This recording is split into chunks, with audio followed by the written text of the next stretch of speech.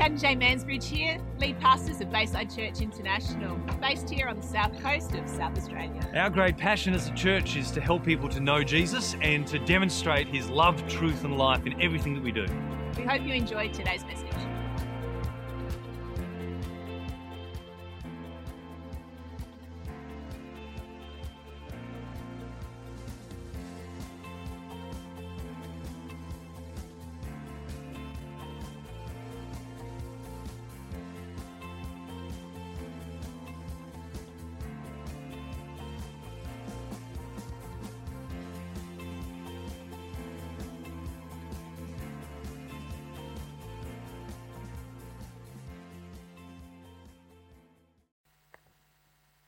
Good morning.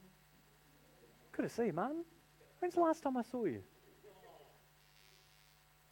All the better for seeing you today. All the better for seeing you today. Now, it's great to see you, whether you are first time here in the flesh and in the flesh. I put that on Facebook this week. You know, I've always heard that doing church in the flesh was a bad thing, but I'm all for it now.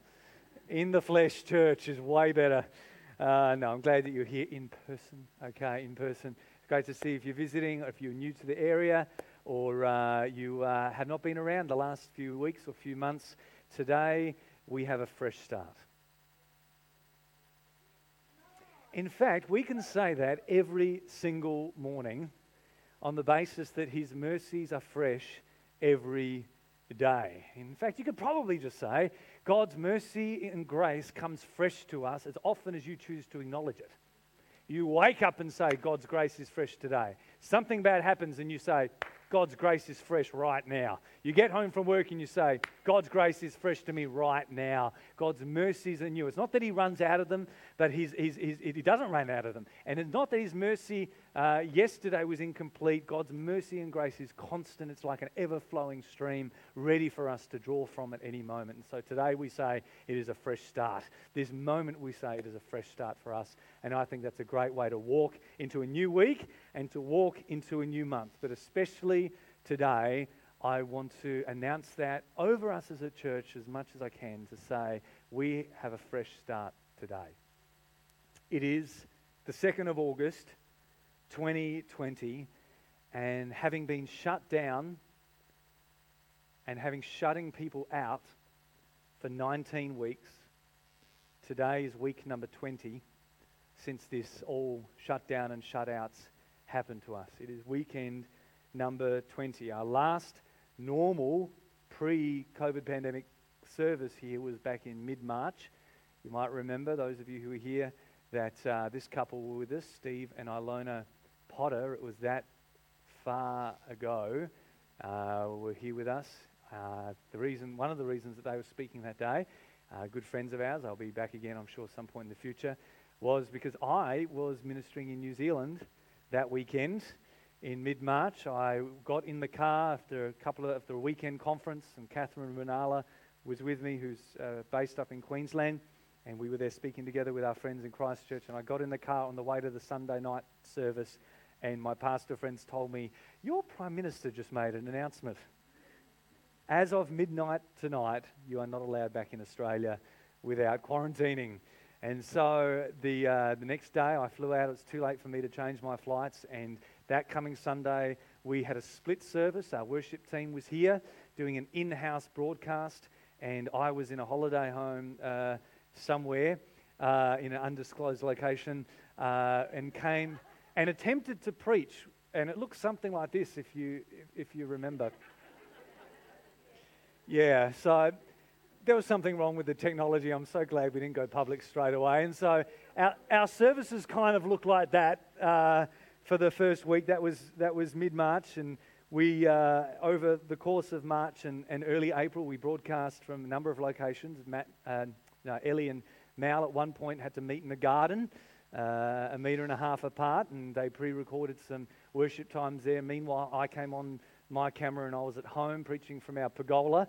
And so this was all done in-house, kind of last minute, as we came to terms with the fact that we're not exactly sure what was going to happen until the Easter weekend, where our Prime Minister issued us a little bit of a reprieve and allowed a group to gather in a church building to perform the Easter ceremony, so to speak.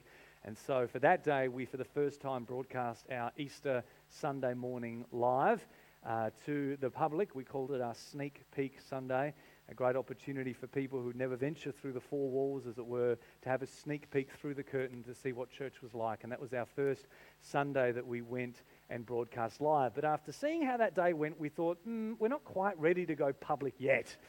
And so for a few weeks, we still kept our in-house broadcast through the rest of April. We came to terms with the fact that broadcasting on Facebook was probably going to be more of a long-term thing than what we were hoping. It was also in mid-April that sadly we lost two of our well-loved church members, both Margaret Jels first, and then obviously followed by Glennis, as we know. Many of you were at her gathering points around the roads where we bid her farewell. By early May, 2 months in, our Sunday services were now live and in full and broadcast public. 3 months in mid-June, we started taking bookings to welcome some of you back, 75 at a time, and had communion with you after the meeting. That's 3 months in. 4 months in was July, and while the government allowed our allowance to effectively double to 127 people in this auditorium, we decided to take it easy over July and over the winter school holidays, so that now, in the 5th month, on the 20th week, we start a new month in August, and we can say it is a fresh start for us as a church family. And it is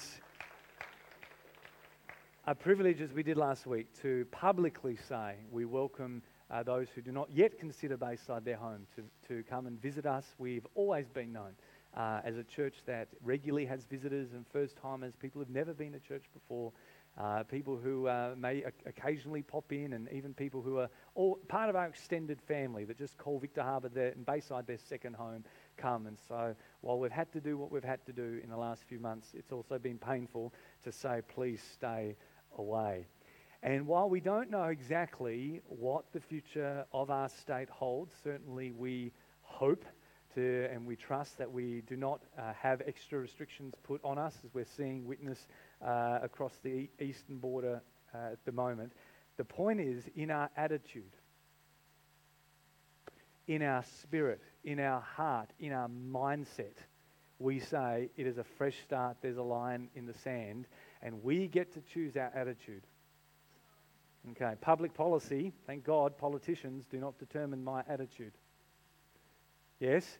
And we saw that in Philippians in the series when Paul's writing in prison.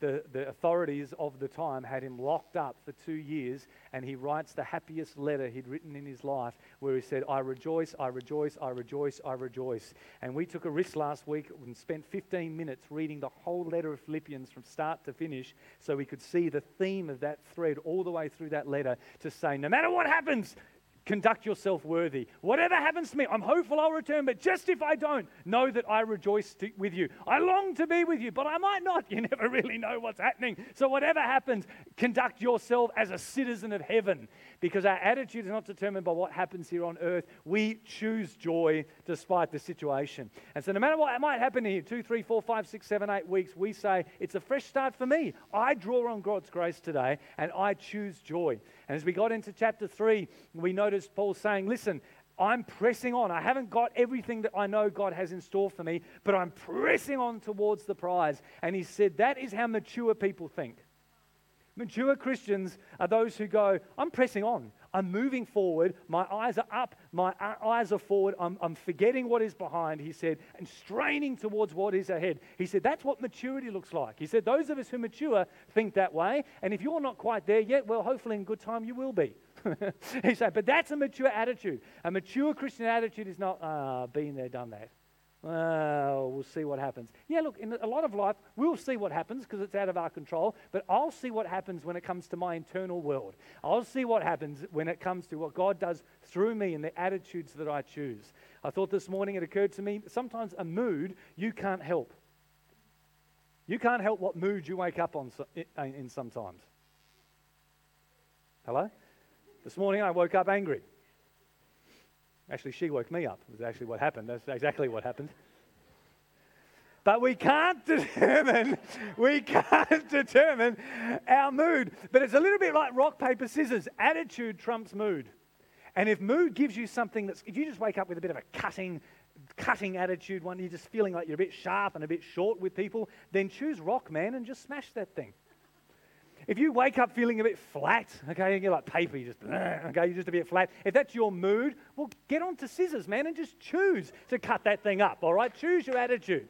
If you wake up a bit stony, a bit cold, a bit whatever, just chill out, man. Choose your attitude. Mood comes, but your attitude is your attitude. And we get to choose joy no matter what the circumstances. That was the message for winter, and to that everybody said something. Anyway, there's an 8-week summary. You don't have to listen to it now. But today I'm shifting gears a little bit, and I again want to do what I did last weekend, and I want to read a slab of scripture, not necessarily to you, but today I want to read some scripture over you. Book of Revelation, here we go. No, I'm kidding. I want to read some scripture over you. Today is our 20th week number 20. And for the year 2020, I want to declare and have an examination today of Psalm 20. Allow me to read this over you, and then we'll have a look at some observations as we look at it again. Psalm 20, a psalm of David. In times of trouble, may the Lord answer your cry. May the name of the God of Jacob keep you safe from all harm. May he send you help from his sanctuary, and may he strengthen you from Jerusalem. May he remember all your gifts, and may he look favorably on all your burnt offerings. May he grant you your heart's desires, and may all of your plans succeed. May we shout for joy when we hear of your victory and raise a victory banner in the name of our God. May the Lord answer all your prayers. Now I know that the Lord rescues his anointed king. He will answer him from his holy heaven, and he will rescue him by his great power. Some nations boast of their chariots and horses, but we boast in the name of Yahweh, the Lord, our God. Those nations will fall down and collapse, but we will rise up and stand firm. Give victory to our King, O Lord. Answer our cry for help. Psalm 20, week 20, 2020, your memory verse for the day. That psalm's actually one of my favourites. And if you look at the notes when you first read it in your Bible, it probably has a title on it, which is actually part of the psalm. I didn't read it, but it is part of the psalm. And it starts by saying this: for the director of music, a psalm of David. See, a psalm is simply another way of saying a song. In fact, in the Hebrew Bible, whatever the Hebrew word is, I can't remember, don't really care about impressing you, pretending I know Hebrew. But the word for the book of Psalms means praises.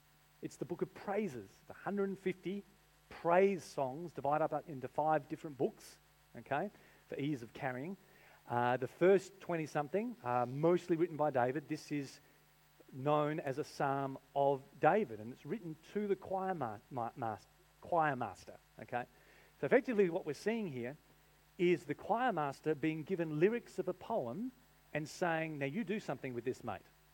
Put this to song so the people can sing it. This song is a congregational song.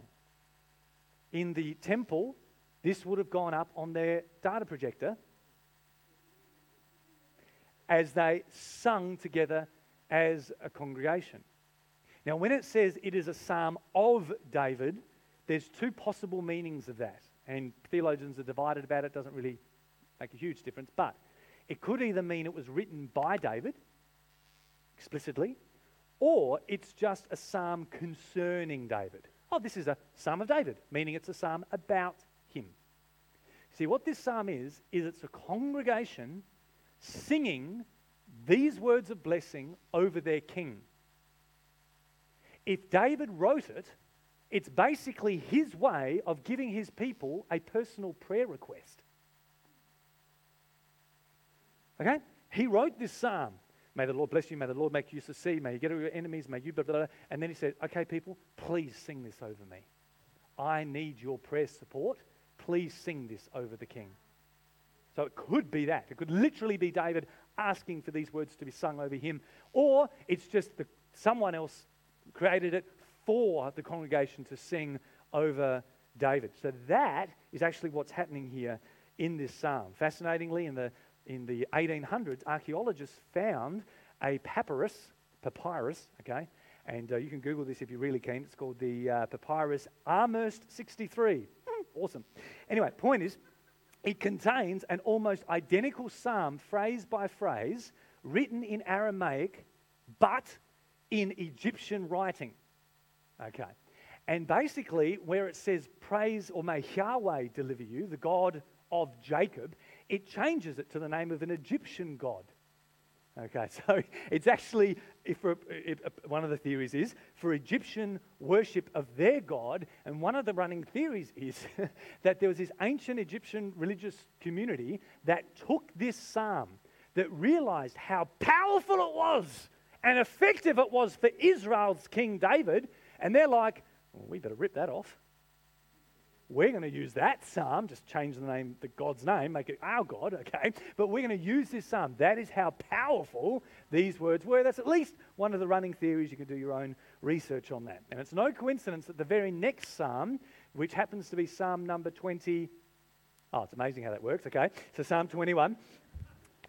Psalm 21 is actually David's response to these pronouncements being answered.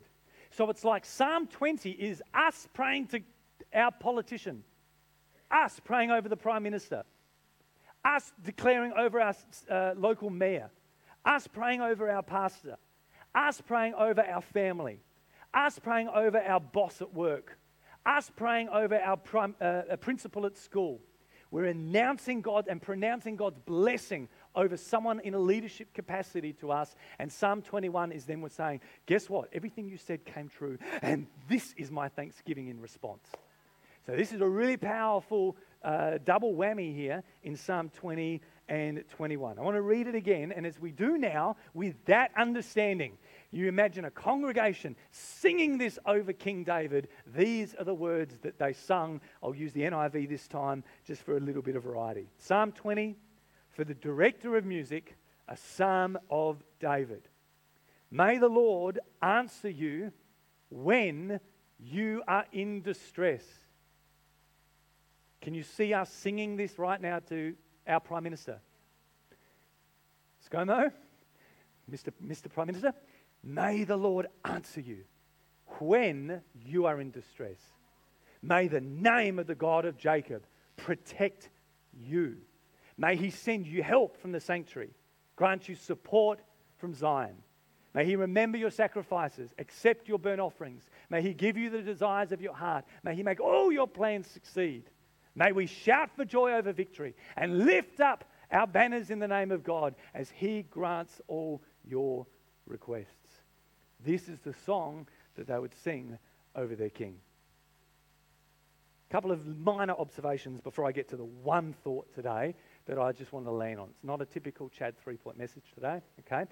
Make a couple of observations, but there's one thing I want you to take away before we then put this message into practice this morning. May the Lord answer you when you are in distress. Verse 1. Nobody is immune from experiencing times of suffering, pain, anguish, distress. Nobody is immune.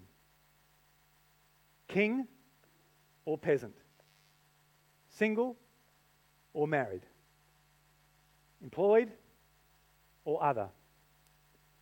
No matter who you are, there is a universal language, and it's the universal language of suffering, of understanding that experiencing distress is common to every man, woman, child, etc. Regardless of ethnicity, skin color, socioeconomic class, regardless of country, regardless of continent or time, suffering and distress, nobody is immune.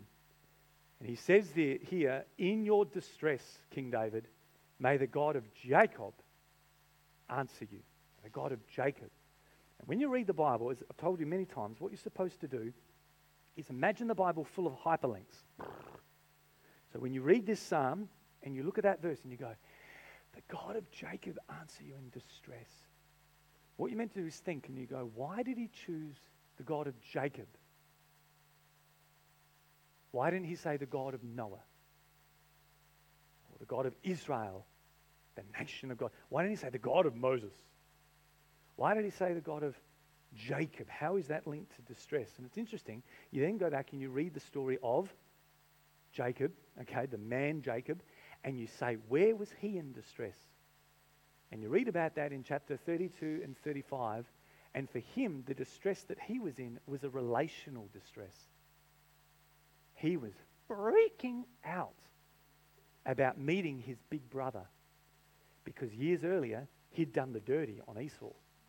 He'd ripped him off and he'd run away. And then God had called him back and said, go back to your father's land. Go back to where I'd spoken to you. And as he's going back to meet Esau, it says he was in great fear and distress. He didn't know how this was going to go down. How many of you ever had a relational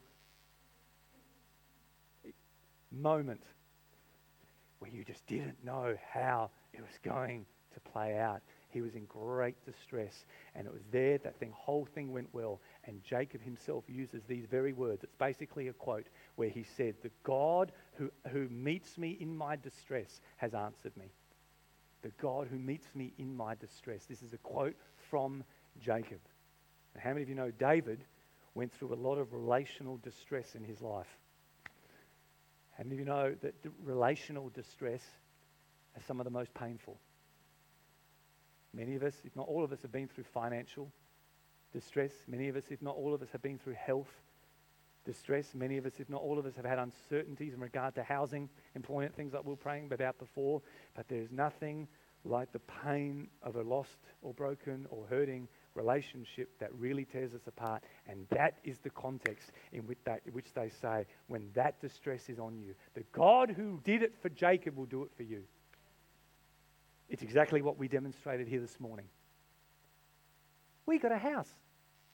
We got a house. Hang on. God did it for them. He can do it for others. Jacob, God met Jacob in a time of emotional, relational distress. And so these people say over David, God can do it again for you, mate. He can do it again for you. That same God will look after you.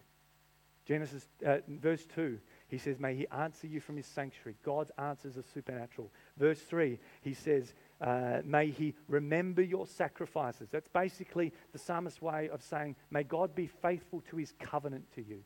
You've kept up your end of the agreement of your covenant by lifting up worship to him. Well, may God keep his end of the bargain, which is blessing you in return. Different context for us, different covenant, but still that principle is there. May he give you the desire of your heart and make your plans succeed. This tells us that God is concerned about your desires and your plans. They matter to God. May he make those succeed. And verse 5 says, we will shout over you with victory. This is their way of saying, when you succeed, I succeed. When it goes well for you, it goes well for me. Because no man is an island and we're in this thing together. They're just some of those verse by verse observations. But this is the one thing I want you to take home today. May the Lord bless you, protect you. May the Lord answer you. May the Lord hear you. May the Lord send help to you. This term, may the Lord, is not a term of may the Lord. It's not a term of may the Lord not. It's not a wishful thinking phrase. It's not may he not, like a pedal. May he bless me not. May he bless me not. May he bless me not. Oh, what am I going to get today, It's not that may he No, it's may he. It's an assertive statement. And we know, I've told you before, there's different types of Bibles, and some, when you translate the Bible, okay, and some of them translate the meaning, the sort of the vibe into a modern language, and some of them go, no, we're going to try to stick word for word, okay. King James is one of them, generally. It tries to say word for word, and the word may is not there. Most translations put in the word may because what it actually says is just simply this. It's just straightforward.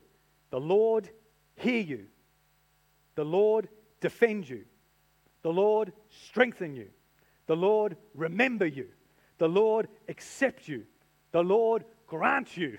The Lord fulfill. The Lord fulfill. This is how it is said.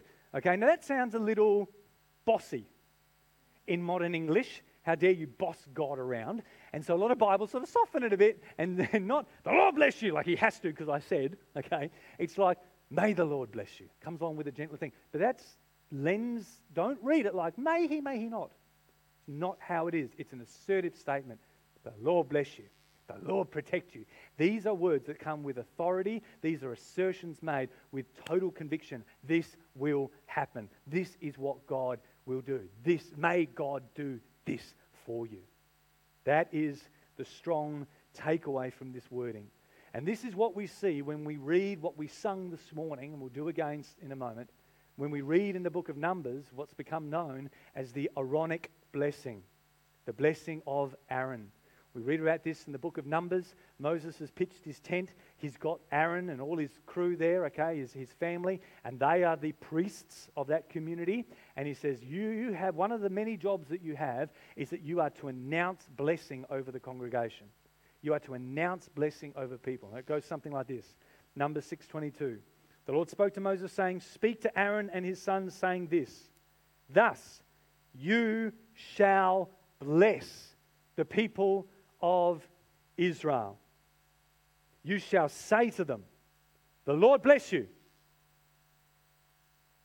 Come on, say bless you. Remember, if you sneeze, do it like this, okay? The Lord bless you and keep you. The Lord make his face to shine upon you and be gracious to you. The Lord lift up his countenance upon you and give you peace. End quote. So shall they put my name upon the people of Israel, and I will bless them. When he started giving the instruction, he says, listen, you open your mouth and you bless them. Say this, say this, say this, say this, say this, and I will bless them. You bless them, I will bless them. May the Lord bless you.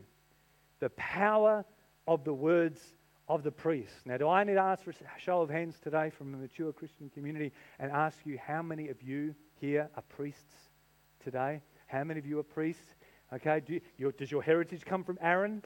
Can you prove your Aaronic ethnic history? No, but you are a priest of God Most High because every believer in the New Testament is a nation of priests. That is who we are. We are all those who are able to access God's presence, and we are able to operate in God's presence to bring his kingdom to earth and to bring his ministering power to the lives of other people. And one of the ways we do that is with our words. One of the ways we do that is with the power of our words. The book of Proverbs says that life and death are in the power of the tongue. And our tongue has two main functions. It helps us swallow and it helps us speak. And that is what words are for. We determine which words we swallow. Jesus, 40 days of temptation, the enemy comes to him. Did God say? Did God say? You should do this. Throw yourself down. Do this. Make this stone and turn it into bread. And Jesus heard those words and he tasted them and he spat them out. I'm not accepting those words because God says, the scripture says, do not put the Lord your God to the test. He tasted, he discerned, and he did not swallow. He did exactly the opposite and redeemed that which Adam did when the serpent came to him. Said, once you touch, this isn't going to happen. She'll be right, mate. It'll all be fine. Eve tasted and swallowed. Jesus tasted, spat out. I'm going to have nothing to do with your words. Your tongue, you are in control of the words you swallow and you take on. You're also in control of the words we speak. The life and death are in the power of the tongue. And our words can help people or they can harm people. Our words can bless and build people or our words can break people. And this is a great example in Psalm 20 and the Aaronic blessing of the authority we have as those who are created in God's image, being about our Father's business. God created by speaking, Genesis 1. The Lord said, the Lord said, the Lord said. And as sons and daughters in his image, let's remind ourselves of the power and the strength that is in our words. May the people of God say, Amen. Amen. Some of you in your Bibles, between verse 3 and 4 there's a little word that says Selah. Did you read that? I don't think I read that out. It wasn't on the screen. But the word Selah. And that's a musical term. And it basically, they think, means instrumental. It's the part in the song where you sing the first 3 verses and then you just have an instrumental and you think about what you've just sung. Swirly worship, just having an instrumental and reflecting on what you've sung, is not a Pentecostal thing. It's a psalm thing. David said, may the lifting of my hands be like the evening sacrifice. Lifting hands in worship is not a Pentecostal thing. It's a psalm thing. So I bow down before my God towards the holy city. Bowing down is not a Catholic thing. It's a psalm thing. Clapping hands, rejoicing, celebrating is not a church tradition thing. These are psalm things. And one of the things we love to do in our worship is have those Selah reflecting moments to be aware of the power of the words that we have just spoken. That's one of the reasons for it. It's not just for experiencing God in those words. That would be for me, number one. You Selah, you think you're experiencing God in those words, but you're also pondering the power of the words that we speak, because way too often we do not consider the wonderful strength that our words actually have. And so he continues. Verse 6. The psalm now shifts from saying we, to saying I. It's possible this is now David saying something in response. Let's read verse 6. Now this I know. The Lord gives victory to his anointed. He answers him from his heavenly sanctuary with the victorious power of his right hand. This I know. This is where a corporate psalm has just got really personal, where we're not just singing words on a screen that someone else has written for us, but we say, this I know. I know this is true. Not just y'all, I know this is true. This is my conviction. Someone once said, Christians don't tell lies, they just sing them. Because they not think about the words that they're singing sometimes. Let's not become complacent with the words we're singing, but be aware, I sing with conviction. I believe this. It's not just because Darlene Check or Elevation told me it was true. I know. Verse 7, some trust in chariots and some in horses, but we trust in the name of the Lord our God. Quick question. Did David and his army have chariots and horses? Hello? Yes? They had chariots and horses, but they said our trust is not in them. We use them, but that's not our trust. Remember we spoke last week about Paul when he's in being content in every situation? Why? Because he had one source, many streams. And those streams may come and go and have different names on them, but ultimately I have one source. And so David had no problem with using chariots and horses. They're great. It's a stream. It's a tool in God's hand, but ultimately it's God that we trust, not the stream. And some of us need to, again, remind ourselves of that. Lord, when that stream dries up, when I don't have that tool at my disposal, when I don't have that job, when I don't have that house, when I don't have that certainty, I know that my certainty is in you. Ultimately, many streams, but one source, our trust, is in the name of the Lord their God. Verse 8, they are brought to their knees and fall, those who trust in these things, but we rise up and stand firm. Rising up presumes that they were down. Remember, this psalm begins by saying, when you are in distress, from the time of being in distress to rising up, we see words of faith and trust in God, and we will stand firm. Lord, give victory to the King. Answer us when we call. Because while our mood may have us down in the morning, our attitude, practiced through the words and the songs that we sing, offering praise to God, declaring God's goodness out of our mouths, well, no matter what our mood is, we choose our attitude. And our attitude can smash that mood and bring us up that we would stand firm. And so here in Psalm 20, we see the pronouncement over David.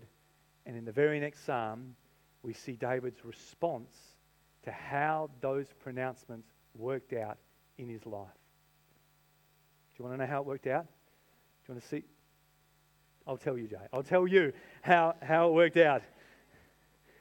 This was apparently so powerful that Egyptians used it in their worship.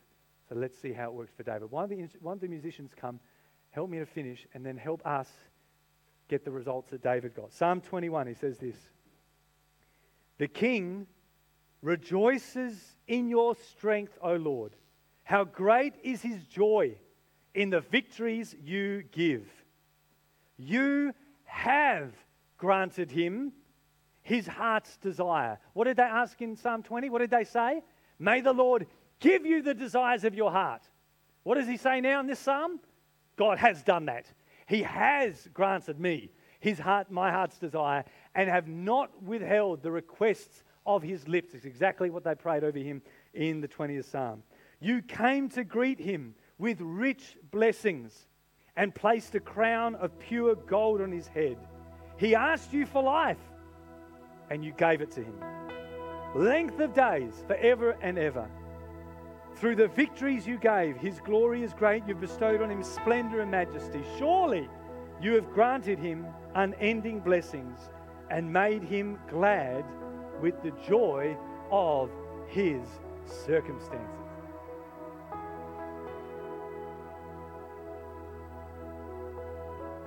You really are quiet today, even in my heresy, even my changing of scripture. I'm expecting a stone or a tomato or something. Surely you have granted him, this is David saying it of himself, you have granted me unending blessings. Folks, let us never forget that in the gospel, our blessings that God has given us in Christ are not just for this life. They are unending, unending, unending, unending.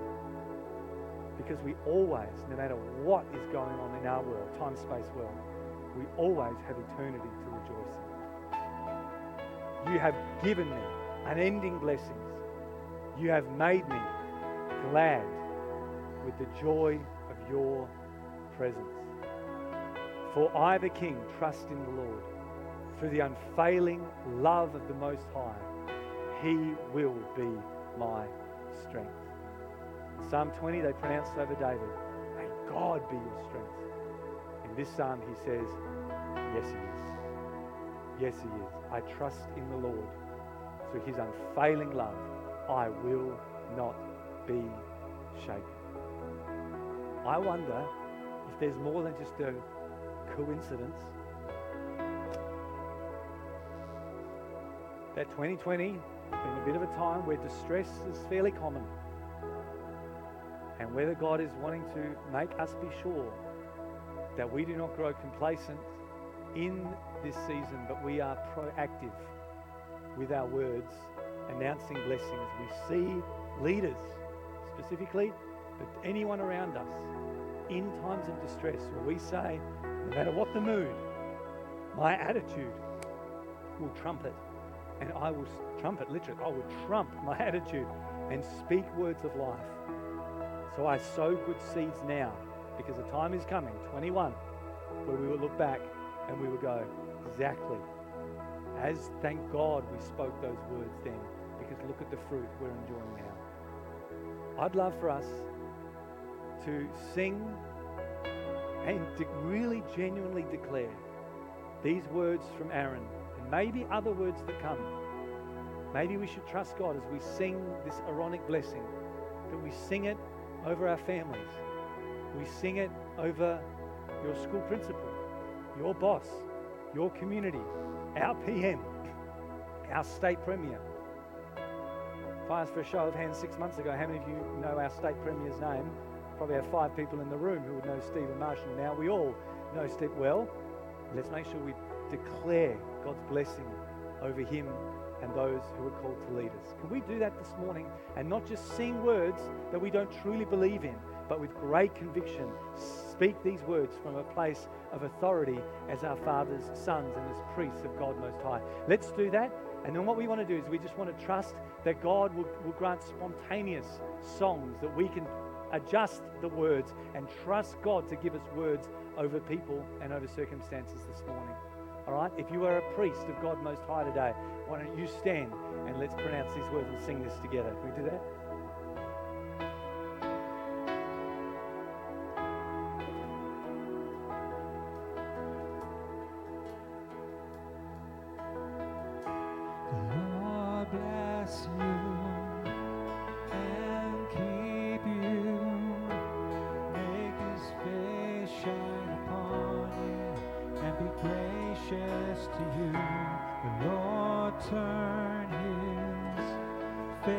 Towards you and give you peace. The Lord bless you. The Lord bless you and keep you. Make his face shine upon you and be gracious to you. The Lord turn his face towards you.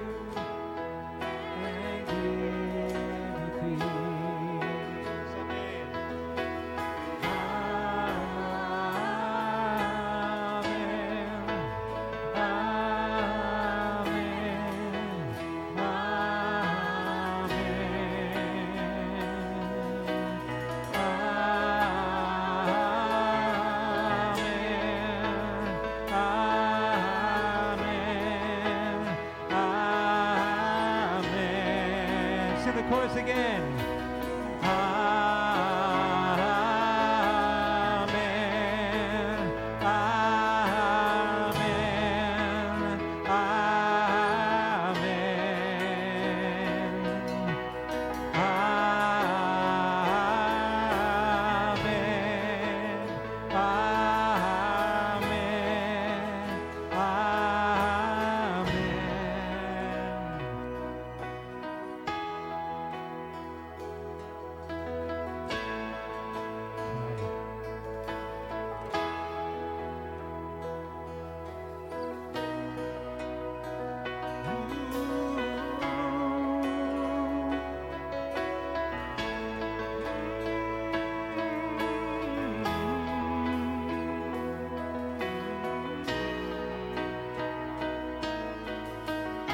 I see the rising of a faithful people, speaking his truth and declaring that his kingdom's in command, sharing words of life and love everlasting. So as his children make us stand, we all agree.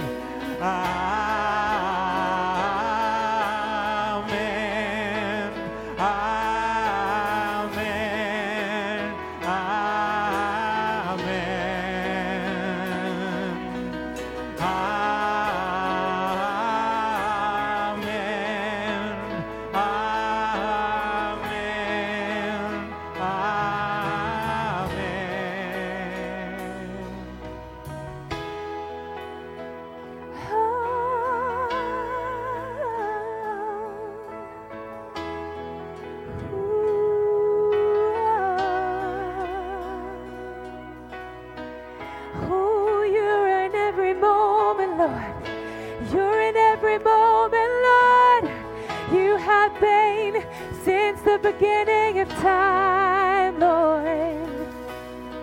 You're in every moment, Lord. you're in every moment, Lord.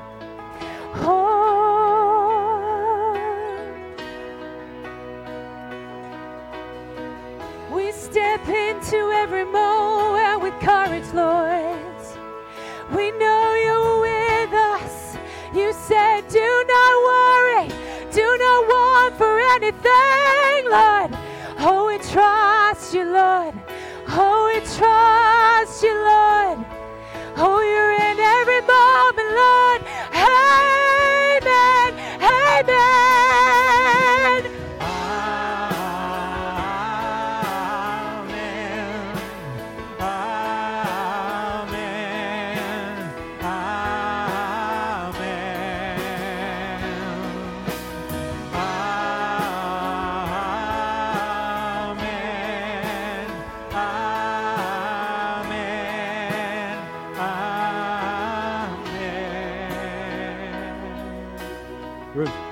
May He release a new house for you, a place that you can lay your head and find peace and safety.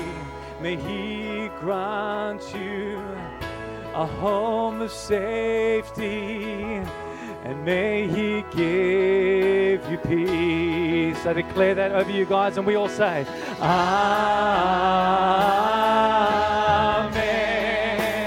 Amen, Amen, Amen,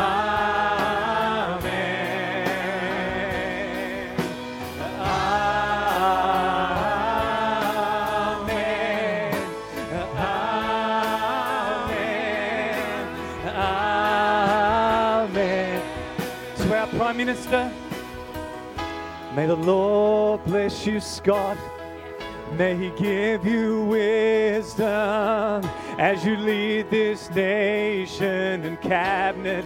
And may you draw on His strength. And may you see things that others cannot. You're the man for this job. And we say, Amen.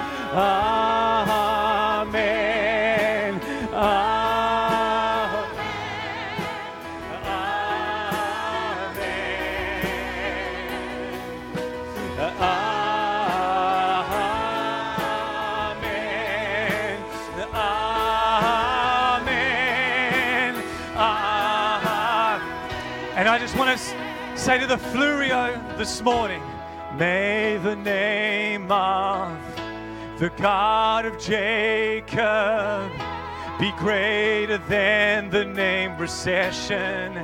It will not harm you. For every business and every household, we declare your grace, your grace, your grace, as we sing Amen. We sing Amen, Amen. Come on and sing over the Flurio today. Amen.